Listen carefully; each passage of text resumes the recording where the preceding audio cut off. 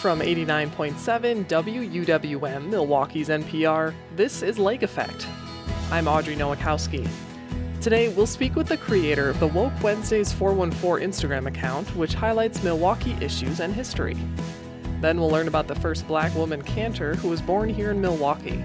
Milwaukee at this time was a time of a lot of exciting Black thought and modern African-American advancements.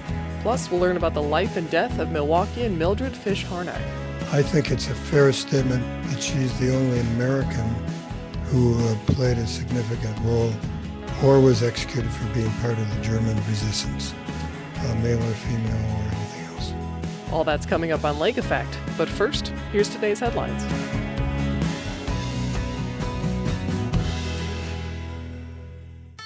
This is Lake Effect from 89.7 WUWM, Milwaukee's NPR.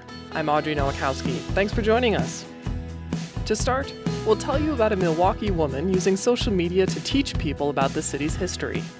Some of us turn to social media to decompress, often just mindlessly scrolling along, but social media has increasingly become a platform for discussion on social justice and a space where we can learn from others' experiences. Milwaukeean Christina Boyd is using Instagram to educate her followers about Wisconsin history, social justice, and current events. Her account, called Woke Wednesdays 414, was created in June of 2020 and covers everything like local food insecurity, an explanation on defunding police, to unpacking Black femininity. She breaks it all down using colorful, easily digestible graphics. To share more about the account, we spoke back in 2021. So your first post for Woke Wednesdays 414 was in June of 2020. Can you share what prompted you to start this account? Yeah, so it was the same summer where a lot of the protesting was happening in Milwaukee, and we've seen a lot of people near the police stations and near stores and everything. And it was just really frustrating for me because there were a lot of people who just didn't get it and didn't understand what really was going on. And then it was also frustrating on the other hand because I saw a lot of my friends and stuff protesting, and it was like, wow, I couldn't believe like that this is happening, that things like this happen. And it's like, where have you been? So I feel like that's what really prompted me. It was like seeing both sides of people who didn't understand and then seeing both sides of people who were just now starting to see what's been happening in our city for the past like how many ever years. So it was definitely a reaction to that summer and then just like tensions just boiling over. You post bi-weekly and your topics range from social justice issues, Wisconsin history, current events, other national or international topics as well. So how do you prioritize the subjects you want to dive into? When I first started, I kind of wanted to take the approach of doing like what was like trending and like what was like the big thing people were talking about in the news. But I felt like over time, I kind of just do the topics that, that I'm most passionate about and whatever, sticks with me throughout the week. The bye week that I'm not doing, and I'm like, okay, this topic keeps popping up in my head. I may as well just go ahead and do it. And I kind of just felt like it's given me more creative freedom to just talk about whatever I want without focusing on the timing. So I feel like many of my topics have came from like things I've learned in school, experiences, friends' experiences, and just incorporating that into like research and stuff. And I feel like that's been the process I've been going with, and it's been working. So I'm just sticking with it. With picking a topic and going through the research, I'm wondering how you viewed history throughout your life. Did you see it as a boring topic in traditional school settings and how you're kind of approaching it in a different way now for other people to make it more attainable and appealing? Mm-hmm. Well, when I first started, I would say elementary school history wasn't really my thing. I was like, it's kind of boring, big young. But then I feel like it switched for me once I got to high school and I started taking some more like AP history courses. And I had this one history teacher in our high school, and he was so passionate about history and I just never understood, but he was able to make the topics like really interesting. And it was nice because he was able to give us different viewpoints on history points that we had already learned. So it was like, wow, I didn't even know the other side of this was like this. And he really delved into like the layers of different historical events and how they like were intersection with feminism, racism. And that was like the first teacher who's ever really like gone below the surface and really gone beyond the textbook. So I feel like that's what really sparked my passion for it when I was in high school. What do you think is a main obstacle to people, especially students, whether high school or college age, of getting interested in learning more about local history? I would say it's interesting because throughout all my history courses, we don't really talk about Wisconsin history at all. Like the most I've learned has been from like ending high school into college.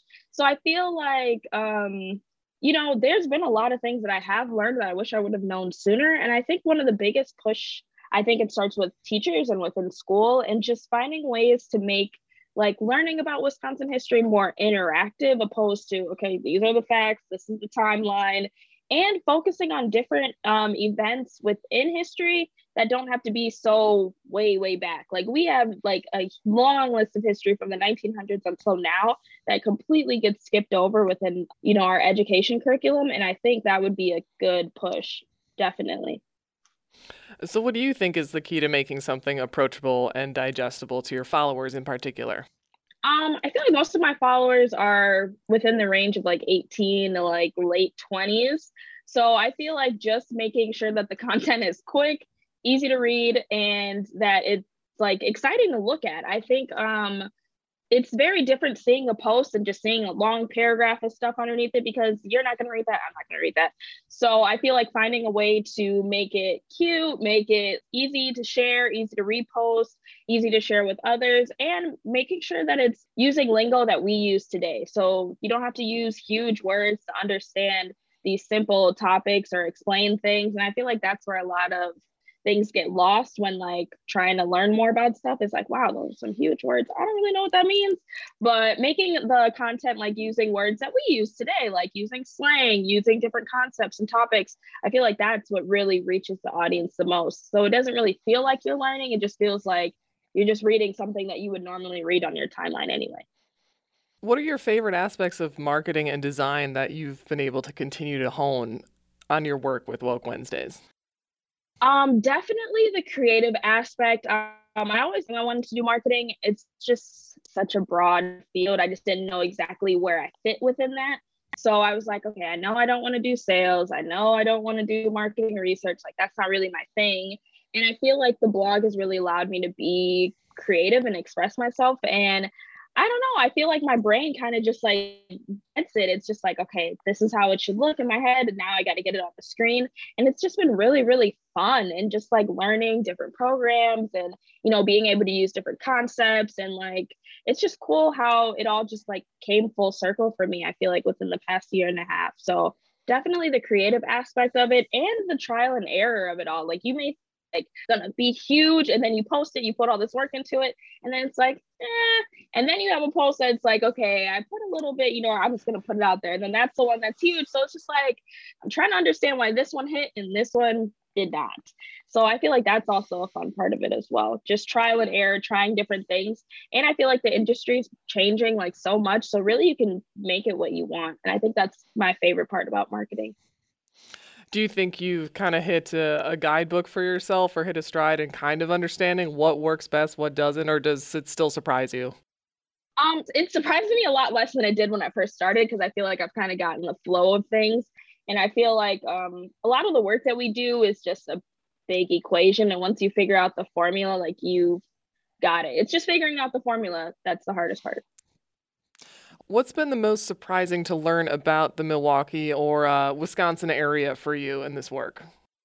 I think one of my most surprising things is that, relating it to a post, I feel like one of my most surprising ones was about the evictions that happened within Milwaukee. That's not anything like I've had the privilege of not being able to have to experience that or deal with that, but learning about how common it really is and how common it is around the areas that I live in has probably been the most eye-opening thing for me. And then just learning about like the responses that politicians have been, doing and dealing with it and how it's been dealt with over the years and how many slumlords we do have in Milwaukee has definitely been one of the most surprising things in terms of like current news. In past history, I definitely say I had no idea about the history of Walker's Point and how it's been such a pinnacle for the LGBTQ plus community. And I feel like that's been a big eye opener for me too, because it's like I drive through it all the time and I just like, oh, okay, there's that place, that place. Yeah, so past history with that and then current history with like eviction. So that's been the two most eye opening for me so far.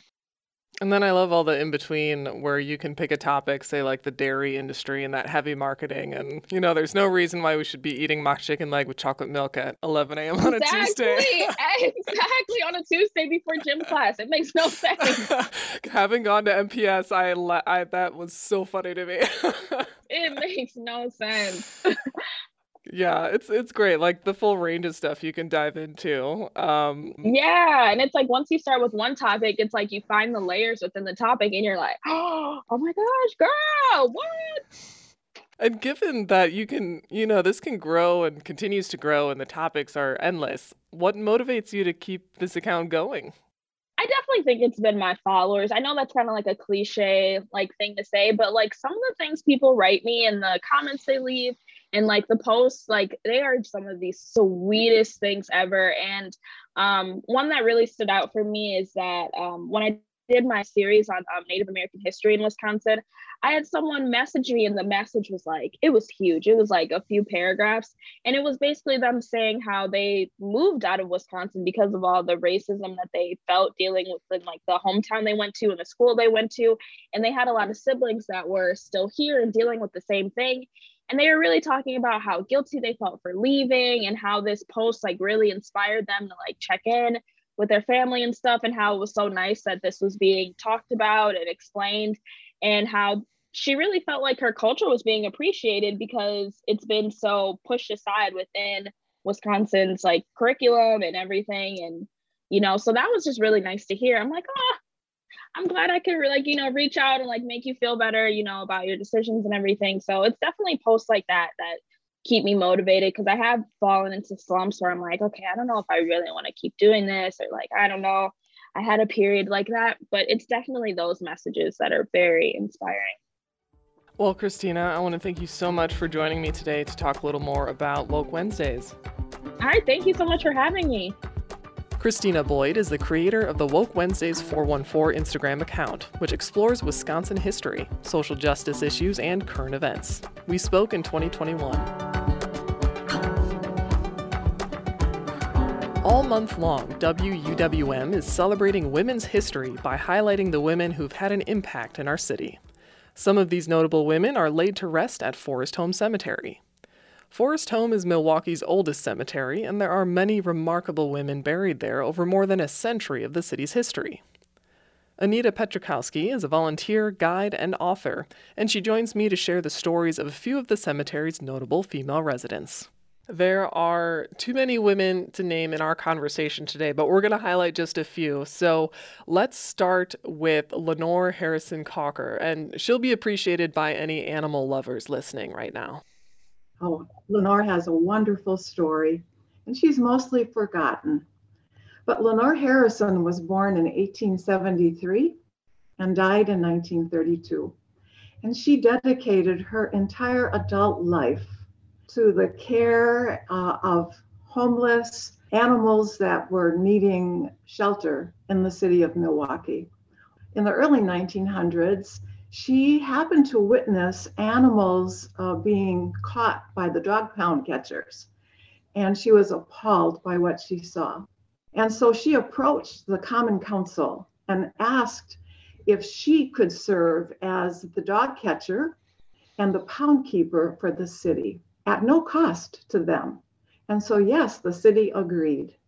And that started Lenore on about a 24-year journey of caring for Milwaukee's stray dogs, cats, birds, horses, rabbits, goats, and other animals. She named her shelter the Cocker Animal House, and it was in existence from 1906 to 1930. So over the course of the 24 years that the Cocker Animal House was in existence, Lenore used her own personal inheritance from her parents to pay for the funding of the Cocker Animal House. It was not funded really by the city at all. Yeah, she spent an equivalent to $5.1 million today, and Lenore is buried in Section 34 next to her parents in an unmarked grave. Now, is the fact that it's unmarked kind of indicative that she spent all of her money towards this operation throughout her life? Yes, when she passed away, she was penniless and in debt. And so all of the properties that she owned, I'm sure, were sold to pay for the debt. But yes, she is in an unmarked grave on the Cocker family plot, and she's buried next to her parents. Well, ended up in debt, but helped save the lives of thousands of animals throughout her time here. Next, we have someone who is intricately tied to one of Milwaukee's landmarks, the North Point Lighthouse. So, can you share more about Georgia Green Stebbins? Yes, happy to. Georgia Green Stebbins was born in 1846 and died in 1921. And she has an amazing life story. She was the keeper of North Point Lighthouse for 33 years. Georgia was actually born in New York and was living in New York with her husband when she contracted tuberculosis. And her doctor said, "You need to leave New York City and find a place where the air is cool and fresh so that you can improve your health." Well, she came to Milwaukee, where her father, Daniel Green, was the lighthouse keeper. He actually was appointed lighthouse keeper in 1871. So when she arrived in 1874 and she came to the lighthouse, she found both her father and her mother were in ill health. He was unable to perform his duties. So without hesitation, Georgia stepped up. She started doing the duties and the responsibilities of the lighthouse keeper, and did so for the next 7 years during her father's term. In 1881, then Georgia was appointed the official lighthouse keeper of North Point Lighthouse and served for 26 years in that capacity. So in total, 33 years as the lighthouse keeper at Milwaukee's North Point Lighthouse. It's very impressive, and I imagine it wasn't common for any lighthouse in the country to be run by a woman at this time. So, what kind of duties and tasks did Georgia dedicate her life to? Well, in addition to maintaining her home, because she did have a child, she had Albert, and he was born right there. She never took a vacation, but the things that she did is, especially during the winter, every 4 hours, she had to climb the lighthouse tower. And she was responsible for filling the canisters with oil, trimming the wick, cleaning the windows, winding the mechanism so that the light at the top of the lighthouse would continue to burn all night long. And she did that every 4 hours. So it was amazing until an electric light was installed in 1909. But she did that faithfully without leaving her post. She also had to maintain records. So she recorded the passing of ships. If there were boats in distress, she informed the Coast Guard. And so all of those records and that information actually is still maintained in the North Point Lighthouse Museum. And you can see those kinds of things that she had while she was the lighthouse keeper there at the museum today.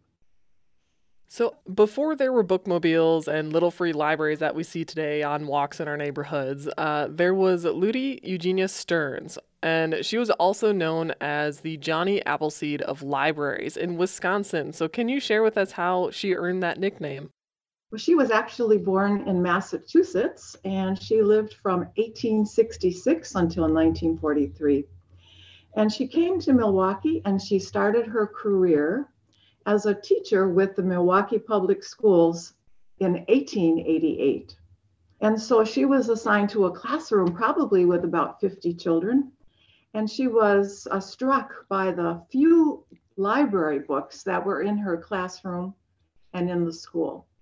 And so after school, every single week, she would take a few boys in her horse-drawn wagon and go to the library and she would take out 2 books for every child in her class.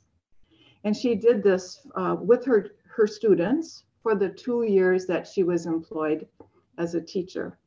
But she was noticed by the library staff, and they asked if she would be willing to take a job working for the library and visiting classrooms in the Milwaukee school system to interest children in books. Well, that was the start of her career, actually. She wasn't a librarian, but that was the start of her career in library books. In 1895, Ludi Stearns was instrumental in helping to create the Wisconsin Free Library Commission. And Ludi herself became a traveling librarian. And so in those days, there were boxes of books that were created. And Ludi herself, by wagon, by sleigh, by horse-drawn carriage, would go around to communities around the state of Wisconsin. And she would deliver the traveling free libraries to communities around the state. And those free libraries were usually tended by a volunteer from that community.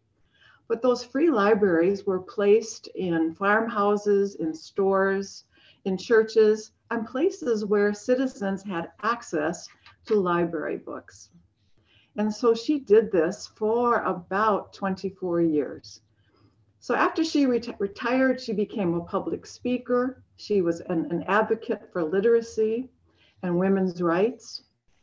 And she actually wrote an article, As a Woman Sees It, for the Milwaukee Sentinel.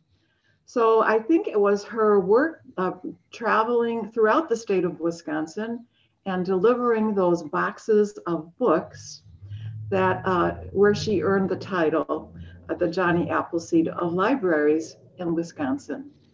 Yeah, we should note that in total, she established more than 150 libraries, 1,400 traveling libraries, and 14 county library systems in Wisconsin, which is certainly impressive.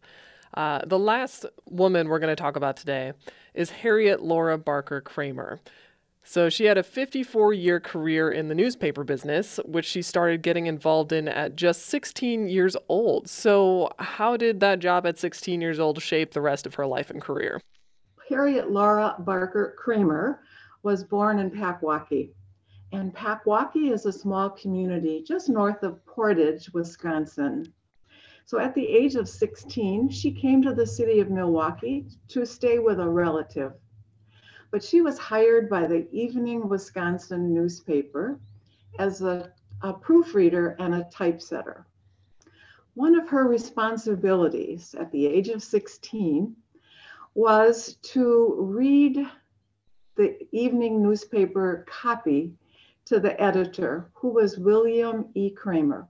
And William Kramer was both blind and nearly deaf. And so what she had to do each evening, she sat next to him and read the copy into his long black ear trumpet. And so over the course of 5 years of this relationship with her editor, they ended up eventually marrying. So the story becomes more interesting on January 10th, 1883. Harriet and her husband, William, were living at the Newhall House Hotel in downtown Milwaukee. On January 10th, 1883, a fire broke out in the hotel. It was a blazing inferno. And so Harriet tried to decide best how to escape the burning hotel. So what did she do? She picked her husband up and carried him through the burning, smoke-filled hallways that were filled with screaming people. They both sustained injuries, serious injuries, but they made it out alive. And so rather than being memorialized here at the cemetery, at the monument for those that perished in the Newhall House Hotel fire, Harriet went on to live a full life and had a 54-year career with the Evening Wisconsin newspaper. And actually, after her husband passed away, she became the president. So she worked her way all the way up from proofreader and typesetter to the president of the Evening Wisconsin newspaper. One of many interesting stories at Forest Home. And Anita, I want to thank you so much for sharing a bit about these four women with us today. Well, it's my pleasure. I'm so happy you invited me to be with you today. Anita Petrikowski is a volunteer and guide at Forest Home Cemetery in Milwaukee. She's also the author of the Historic Women chapter of the book, Milwaukee's Forest Home Cemetery. We spoke last March. Did you know that you can listen to Lake Effect as a podcast? Just search for Lake Effect wherever you get your podcasts to download and listen on demand. You can also follow WUWM on Instagram, where you'll find videos and pictures from news stories and Lake Effect interviews. In about 15 minutes, we'll learn about a Wisconsin woman who formed a resistance group against the Nazi regime. But first, we'll learn about the first Black woman cantor who was born here in Milwaukee. That's coming up next on Lake Effect on 89.7 WUWM, Milwaukee's NPR.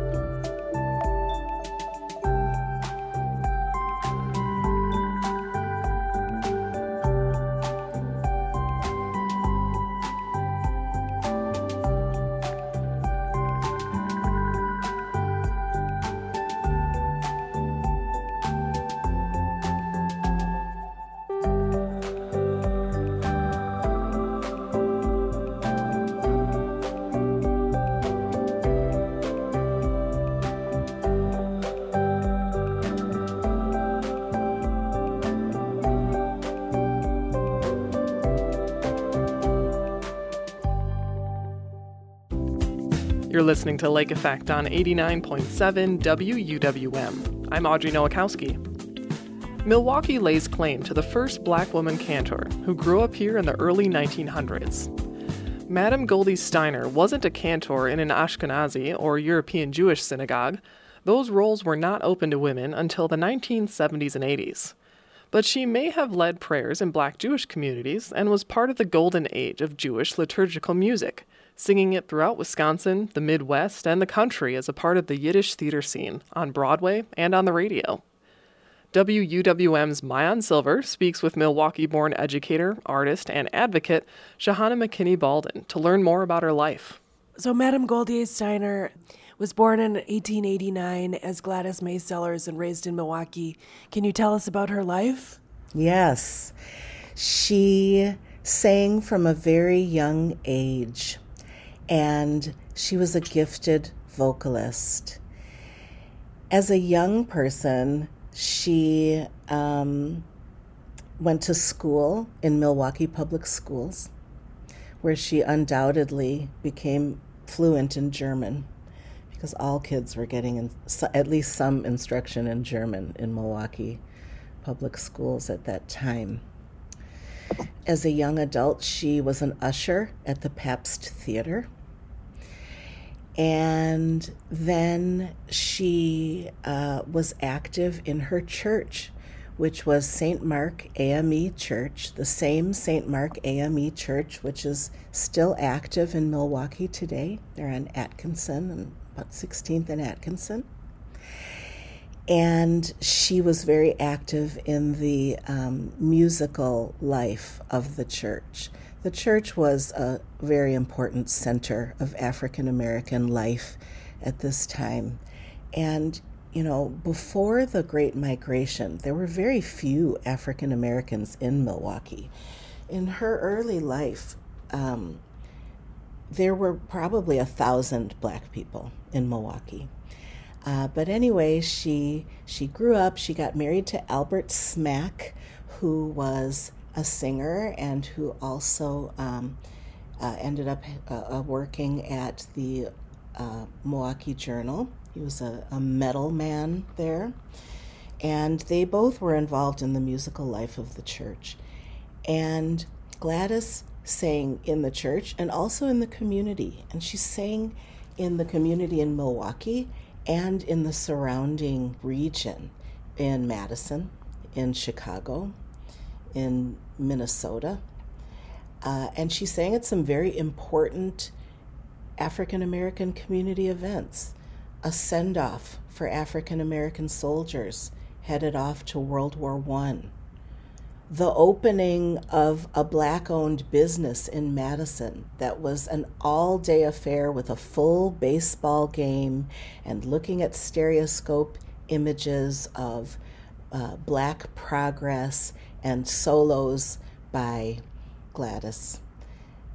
She was part of the Wisconsin delegation that represented the state at the Jubilee 50-year celebration after emancipation. It was a little bit more than 50 years after. I think it took a while to get this event together, but this was in Chicago, and she was a part of it. The Black press followed her career. The Wisconsin Weekly Blade, an important Black paper that was published in Madison and then in Milwaukee later, and the Chicago Defender, which had a correspondent who is based in Milwaukee. They followed her career. So we know quite a bit about her singing career in Milwaukee. And then around 1922, she gives it all up and she leaves and she goes to New York. And in New York, she becomes Madame Goldie Steiner. And she starts to sing Jewish liturgical music. This was the golden age of chazanas, which is the term for Jewish liturgical music led by a prayer leader called a chazan. There were women who were doing this. They were called chazantas, which actually meant the wife of a chazan, but it's a term that these women singers took on as they were a part also of this golden age of chazanas, where Jewish liturgical music was sung in concert halls, on the radio, and on records. It was wildly popular in the Jewish community and also beyond. There was a handful of African American chazanim who were a part of this golden age of chazanas, and Madame Goldie Steiner was the only African American woman, to our knowledge, who was a part of this artistic movement. That's amazing. Do you know anything about her transition into Jewish liturgical music? Like what inspired her to start singing that? Was it just geography, being in New York and being around that, or do you have any idea? Well, we have some ideas. First of all, she already sang in many languages before she became a part of this golden age of chazanas movement.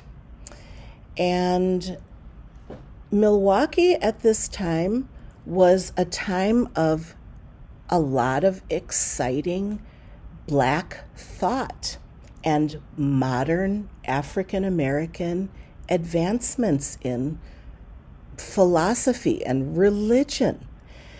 As a matter of fact, Milwaukee plays an important role in many of the stories of indigenous African American religion, African American homegrown religious movements like the Nation of Islam. Milwaukee is the place where Elijah Muhammad came and hid out for several years when he had to move away from where he was at in the early years of his career. And Milwaukee was also a place where African American Judaism has a lot of historic connections.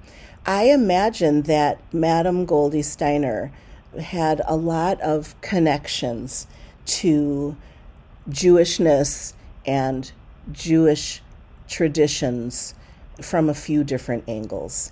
That included, yes, moving to New York, actually to the Lower East Side, and becoming a part of the Yiddish theater scene there. And as she became a part of the Yiddish theater scene, she was facing the same kind of racism and social restrictions that Black male cantors experienced, but she had an extra layer being a woman in that environment. Can you talk about what it means to be a woman who chose to sing chazonas, which are synagogue chants, basically? Madame Goldie Steiner is one of a cohort of woman chazantas who are a part of this golden age of chazanis. And Dr. Jeremiah Lockwood is doing really exciting research to retell the story of the chazantas. These women were not singing in synagogues, partly due to traditional religious restrictions against men listening to women singing for modesty reasons. But actually, again, this is part of the golden age of chazanis, where men were also singing this music in concert halls, on the radio, on records. But for Madame Goldie Steiner, if she was engaged with what we call today Hebrew Israelite or indigenous African American Judaism's communities, those communities actually had a lot of woman leadership.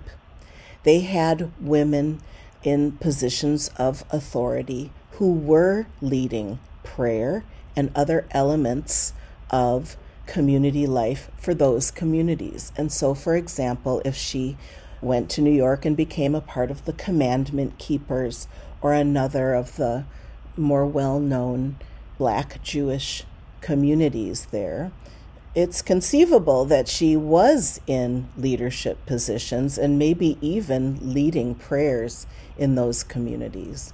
But certainly in Ashkenazi Jewish synagogues, the woman leadership of prayers for the full congregation doesn't come until much later, with a very few exceptions.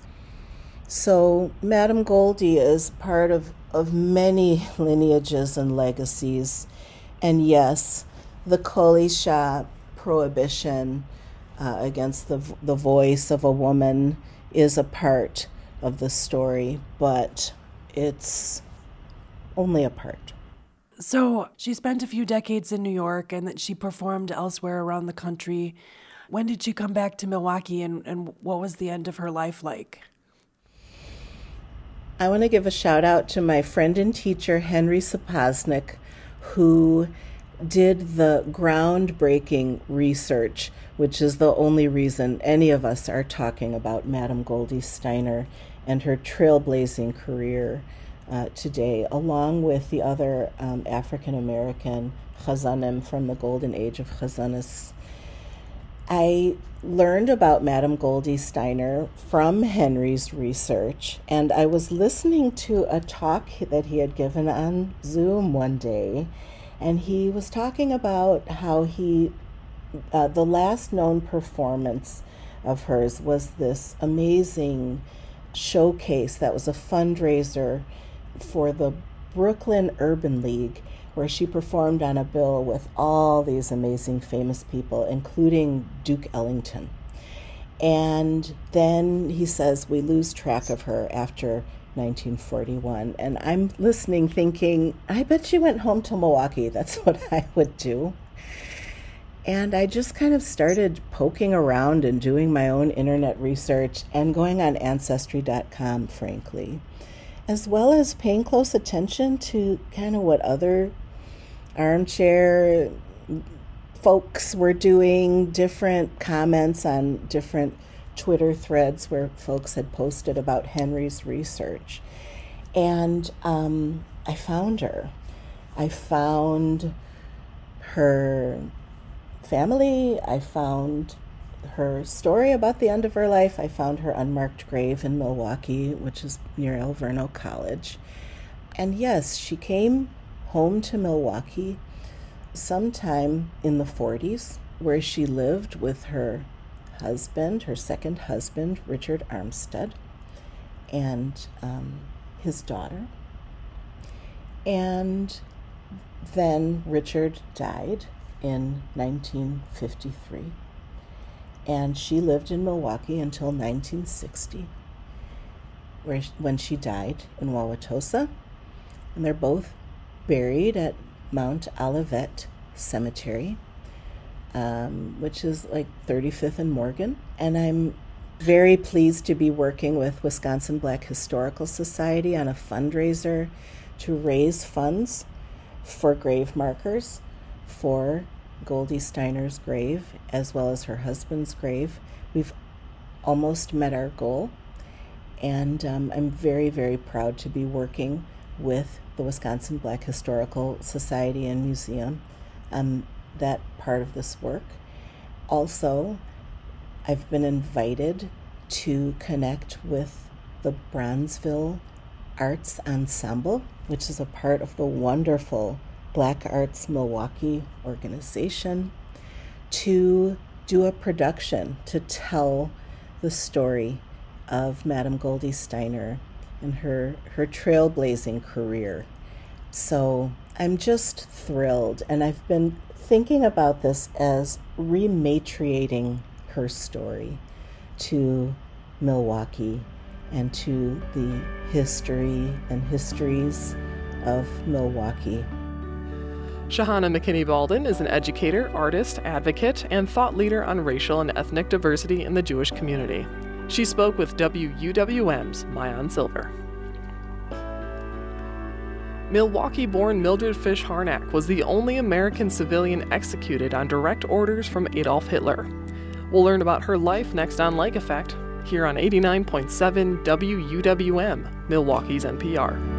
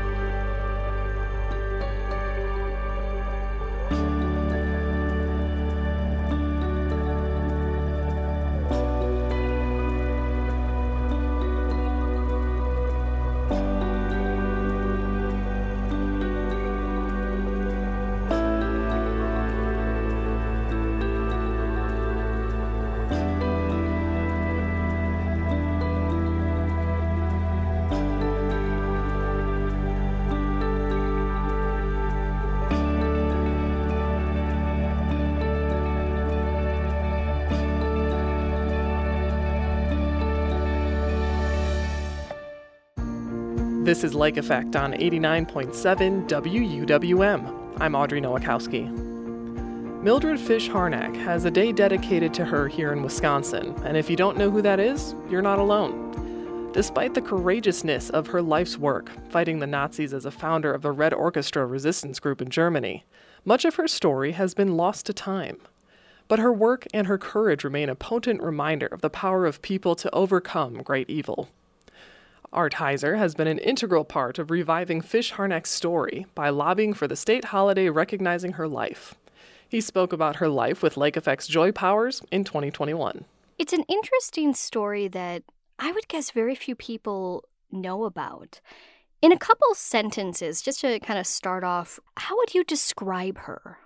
She was a working class near West Sider in Milwaukee, born 1902, I think, who became quite involved in scholarly matters. She was not of German nor Jewish ancestry, but did become very involved in German culture, married a German scholar that they met together at UW-Madison, and moved there when Hitler was taking over, and formed the core group of what's sometimes described as the largest resistance group based in Germany against the Nazi regime.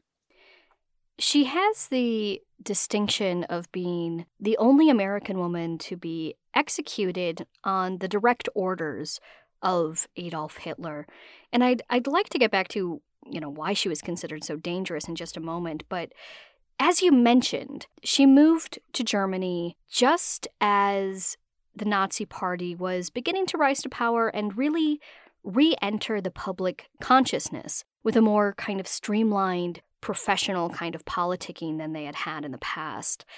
How did the views of the Nazis square with Mildred's politics? Well, we don't know everything about Mildred's politics. She was certainly a progressive of some kind, but she was someone who did not accept injustice, but even more so, she was involved in being a bridge between various cultures, most prominently American and German culture. She was a real scholar, humanist. She married into really one, if not the blue chip families of academics in Germany, the Harnacks, in the field of theology, science, and humanism. Her husband was studying under John R. Commons, which is a name that will mean something, people who care about the Wisconsin idea, in Madison. And they had a regular group, the Friday Nighters, who would meet and discuss issues like, should there be some kind of compensation for people who are unemployed? And should there be Social Security and workers' comp and all that stuff? So they were scholars, but among many things and among many scholars, they did not accept the intolerance and the brutality and the aggression, the racism, I would say subjugation of female ideology of the Nazis. How did they come to form what is at least now known as the Red Orchestra? Yeah, well, let's talk about the Red Orchestra for a minute. So the Gestapo, which was a Nazi foremost police group, I guess we'd say. So they were looking for this group of people who they nicknamed Die Rote Kapelle, generally translated in English as the Red Orchestra. And that consisted of various people, many intellectuals, but also workers and people from different backgrounds, many of them left-wing oriented, but also conservatives. But they were united in their hatred and willingness to take risks, even the ultimate sacrifice, to defeat Hitler and the Nazi power structure. Ultimately, Mildred Fish Harnack does make that ultimate sacrifice. As previously mentioned, she does have the distinction of being the only American woman to be executed on direct orders from Adolf Hitler. Why was she considered so dangerous? So actually, I think her claim in that regard is even broader. We don't know of any men, American men, who were in that same situation. And I think it's a fair statement that she's the only American who played a significant role or was executed for being part of the German resistance, male or female or anything else. So she was a very gifted linguist. So the group published an underground newspaper, tried to reach foreign workers that were brought in to work in armaments plants because some of the German guys were already involved in fighting the war itself. She was also very much an intimate of the remaining staff of the U.S. Embassy and legation there, and provided information about Nazi war plans and armaments plans, both to the U.S., but also they provided information to the Soviet Union about the plans of Hitler to break kind of the détente they had on the Eastern Front and to invade. And so they played a crucial role. I mean, she's sometimes viewed as a spy, and that was valid, but was not the beginning or the end of what her role and the whole group did. So she was initially sentenced to 6 years of hard labor. Her husband, Arvid, was sentenced to be executed and was around Christmas of 1942, I believe. And by February of 1943, Hitler was increasingly, I'll say, beside himself as the war in the East against the Soviet Union, which they thought was going to be a big success and a piece of cake, ended up being a disaster. So Hitler was angered, and he had this American in his clutches, so to say, and did not feel that a 6-year hard labor sentence, which she would perhaps have survived the war, was justified, and took revenge against the American nation by ordering her execution. As we look at her legacy today, as it stands, not just here in Milwaukee and Wisconsin, but, nationally as a figure who did fight for German liberation. What do you think that legacy really is? Well, I think, number one, it's that people can, and some people think they're obligated to take action when they see injustice, whether it's anti-Semitism, whether it's a war of aggression that killed tens of millions of people, whether it's general intolerance or lack of willingness to discuss ideas. And even when the stakes are very high, in this case, as high as they could be for the individuals in that group. Well, Art, thank you so much for joining us here on Lake Effect and sharing so much of this story. Thank you very much. Art Heitzer is the president of the Milwaukee Turners and an expert on the life of Mildred Fish Harnack. He spoke with Lake Effect's Joy Powers in 2021. And that's Lake Effect for today. I'm Audrey Nowakowski. If you've missed any of today's conversations or you'd like to take Lake Effect on the go, simply download our podcast. Search for Lake Effect wherever you listen to your podcast to hear all of our shows on demand. If you've been to a bar in Wisconsin, you've likely seen a pull tab machine. Tomorrow on Lake Effect, we'll explore the history of the highly addictive bar gambling activity. Plus, we'll look at the shortage of caregivers for seniors and how LGBTQ+ seniors are uniquely impacted by this. That's tomorrow at noon on Lake Effect, right here on listener-supported 89.7 WUWM, Milwaukee's NPR.